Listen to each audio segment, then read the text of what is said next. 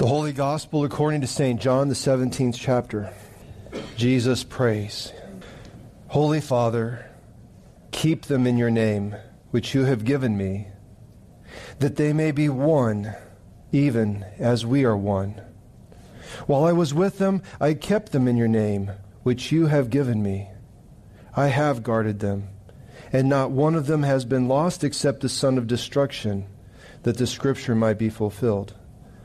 But now I am coming to you, and these things I speak in the world, that they may have my joy fulfilled in themselves. I have given them your word, and the world has hated them, because they are not of the world, just as I am not of the world. I do not ask that you take them out of the world, but that you keep them from the evil one. They are not of the world, just as I am not of the world. Sanctify them in your truth. Your word is truth. As you sent me into the world, so I have sent them into the world. And for their sake I consecrate myself, that they also may be sanctified in truth. The Gospel of our Lord. Praise to you, O Christ. And I have seat, and Miss Armstrong, we coming up. And son, come on up. So today, Mother's Day, needed some help with a mom and a son. So if you guys would come over here, chance that you learn from your mother.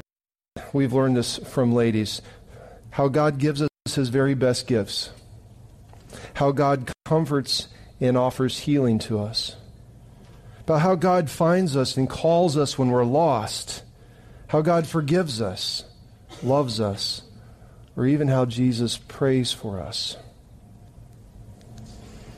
First is going to be postures. For the next one, actually, are you able to kneel in a dress? Can you kneel down? Sure. Yes. Use his leg. There you go. All right.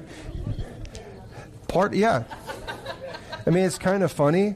At the early service, there was a grandmother, actually great-grandmother, age one, who was going to do this with a 50-year-old son. And she wanted to kneel. And she tried before the service. We practiced because she wanted to display how sometimes gifts are difficult to give and it takes labor to give.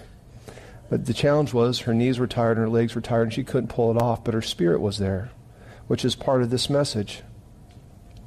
I know and trust that God has worked with amazing intelligence and power to form creation, that he made you and I in his image and his likeness.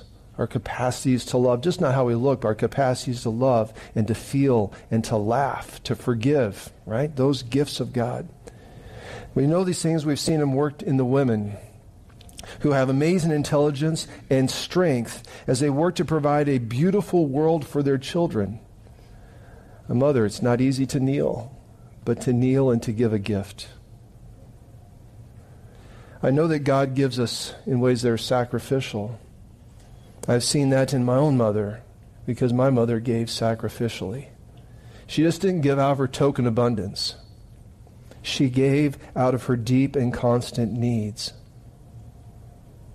The greatest gift a mom can give, she's holding a Bible, the greatest gift a mom can give us is our life and her life, but she also gives the contents of the scriptures to us and how she loves and how she instructs and how she lives. No greater gift can a mother give than the gift of her knowledge of her Lord and Savior Jesus and her Father in heaven with the help of her Holy Spirit. So we have Miss Armstrong offering her son a Bible of all the things that will last in this lifetime to the next. The faith that a mother can teach a child is a beautiful and great gift.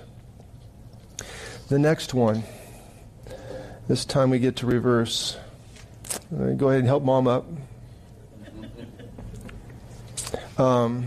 Actually, you just stay there. You get to hold the book. It's part of it. Be thankful. She's been doing that since you're a baby. What you're seeing is a mom giving a kiss. What a tender thing it is when a mom gives the baby the kiss, when they're being held in their arms for the first time. One of the most beautiful symbols of a love gift is a mom giving her baby a kiss. It's just a beautiful, tender exchange. Dads do the same thing. They kiss the babies. Now, I believe and know and trust that God can and will comfort us and heal us and loves us. I have been kissed by the love of a mother too. I've experienced it and I've seen it in the lives of other people in my world. The phrase, and I complete, is think about this. I want you to finish the phrase. So the scene would be this. A child is hurting, the child's fallen down, something's gone wrong, and the child's crying and hurting. And the mother comes and grabs hold of the child and says, here, let mama kiss it and make it better. That's a God-inspired sentence. When your mother kisses you on your forehead, when your mother kisses your arms or your wounded spaces, there's something about healing that's taking place. There's a magic and a power of a loving, hugging, wound-touching kiss of a mom. And we know it's true. Thank you for taking the extended kiss. He's blushing. That's nice. We've experienced it to be true. But it's not that we've received it, but we're also called to give it to the next generation. Part of what the confirmation youngs to do today. It's not that you just received your mother's love and you received her touch of healing when your hearts have been hurt and your bodies and your bones have been busted. But how are you going to pass that on to the next generation and the next generation and the next? How are you going to be living examples for this in the world? All right, another one. This one, I need you to stand up and I need you to face that way with your arms crossed. Like this. All right, can you stand right here? All right, that's it. There's the posture. What does that communicate? Leave me alone. Stop kissing me. Well, I know that God follows us, and I know that moms followed me. Wherever I went, she followed. She wanted to find me if I was lost. She wanted to call me home. She wanted to give me the very best of a life. Mothers who see their beautiful, precious children making bad decisions. Mothers who see their children turning their backs to God and the altar of God, to the Word of God, and turning their backs even to the family who loves them most. Mothers who then call their children to the better way. They pursue their child with love. With an uncompromising determination and an endless strength in love, they will pursue. They will seek to save their child and restore their child at all costs, even at their own life. And that gift that we have of mothers was also displayed to us from our Heavenly Father, and that He gave us His Son, that even if we had our backs turned, He would pursue us. And even if we have our ears muted with all the uglinesses and busyness of the world, that He would try to get our attention. Our Father in heaven pursues us in Jesus Christ and His Holy Spirit so that we will not stay like this forever. The gift of a mother's love towards that is a reflection of our Heavenly Father's love towards us. Here's another one. This time, Mom gets to sit, and you get to kneel in front of Mom. Kneeling is a neat posture in many ways. There you go. Try kneeling sometimes when you pray. And what does it feel like when you kneel versus when you stand? Or when you just sit in your recliner. Kneeling communicates something. A child kneeling and a mom listening, there's something about forgiveness. We know and trust that God forgives us because we have experienced it in the forgiveness of our mothers. As I was writing this part down, I was thinking of all the things I did to my mothers. No matter how many times I've broken their furniture, you've broken their furniture, put holes in their walls, holes in their hearts. Mom keeps coming back with a God-given miraculous capacity to say, I forgive you. A child can make foolish decisions from birth. Could be troublesome for their family and heartbreaking to their family from birth. Disrespectful, fails in schools, law-breaking, shameful, heartache-inspiring child, and still a mother will seek to forgive and restore that child. If that's not an echo of the Heavenly Father, what is? A mother's love. All right, this one, You get to be embarrassed one more time. I just need you guys to give each other a hug. That's it. A public hug. Hold it. Hold it. Keep hugging. Just close your eyes and enjoy the moment. Because there's a lot of times that he's no longer in your house and you miss this. A hugging child, actually we heard it. When you saw it, one of the things that you just say is like, awe. Like, there's a response. When you see a mom, even if it's in a place and there's a little bit of laughter, but there's something about tenderness of a hug. Automatic. A mother embracing her child at any age, whether it's a newborn, a 2-year-old, a 12-year-old, 14-year-old, 60-year-old. Look, you can almost imagine a hug of a mother yourself. Images can flood your mind and your heart. From my mother, from birth to now, mothers in 5 different congregations, in addition to my birth mother, have been hugging and loving as if I'm their own. You adopt us, pastors, as your sons, your grandsons, your brothers, your uncles.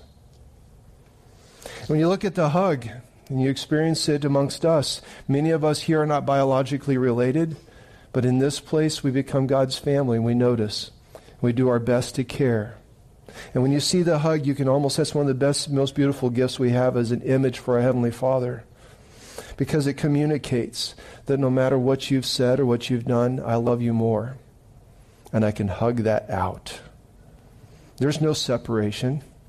No matter how many times you've done something right, wrong, or indifferent, the hug of a mom on a kid, on their child, it makes, it's like, stop talking and be loved. A mother's hug, expression of our Heavenly Father towards us. In this house, in His words, and in our each other's presence, how can we know that we're loved by our Heavenly Father? We share peace. We do give hugs. We do give kind words. We express it. It communicates to mind, bodies, and souls that you are valuable, that you're cherished, and I love you. A hug. It's more than the words. Last one. Mom gets to stand here. You get to come down here like you're walking back out to where you were sitting. Thank God, right? So stand right here. All right, the last one has to do with prayer, and it's one of the things that we read today. You just put your hands together like you're praying. This image of a mom praying for a son. There was a time that he woke up in her arms, went to bed, went to sleep in her arms, or in Dad's arms, and they were never separated. But now he sleeps in a different house, and pretty soon he might be living in a different city, and she'll be over there, and he's going to be over here. Maybe in the confines, in the group of another church family who will love on him like their own, right? So this image is the image of a gospel lesson of Jesus praying for his family. He prays in this last chapter 17 that we would abide in him. And an abide in him is the best thing that, if you want a visual symbol of an abide, it's a hug. It's like a brother's hug. It's like a mother's hug or a father's hug. Abiding, we're this close. There's nothing between us. Nothing. Jesus prays that they would abide with him and with each other. And then after he says that, he asks us, he commands us, love like I love, said Jesus. And then after him, he's asked that we would know him, the intimacy of knowing like family knows. There's a lot of things that have happened in this house that stays in the house. They know each other, and they love each other not to hurt each other with those words, but they know. Knowing. God asks us to know each other. And that we be one with him. When you're scuba close, come on, come together. One, not distanced, as a whole church and as a family. We know that others way.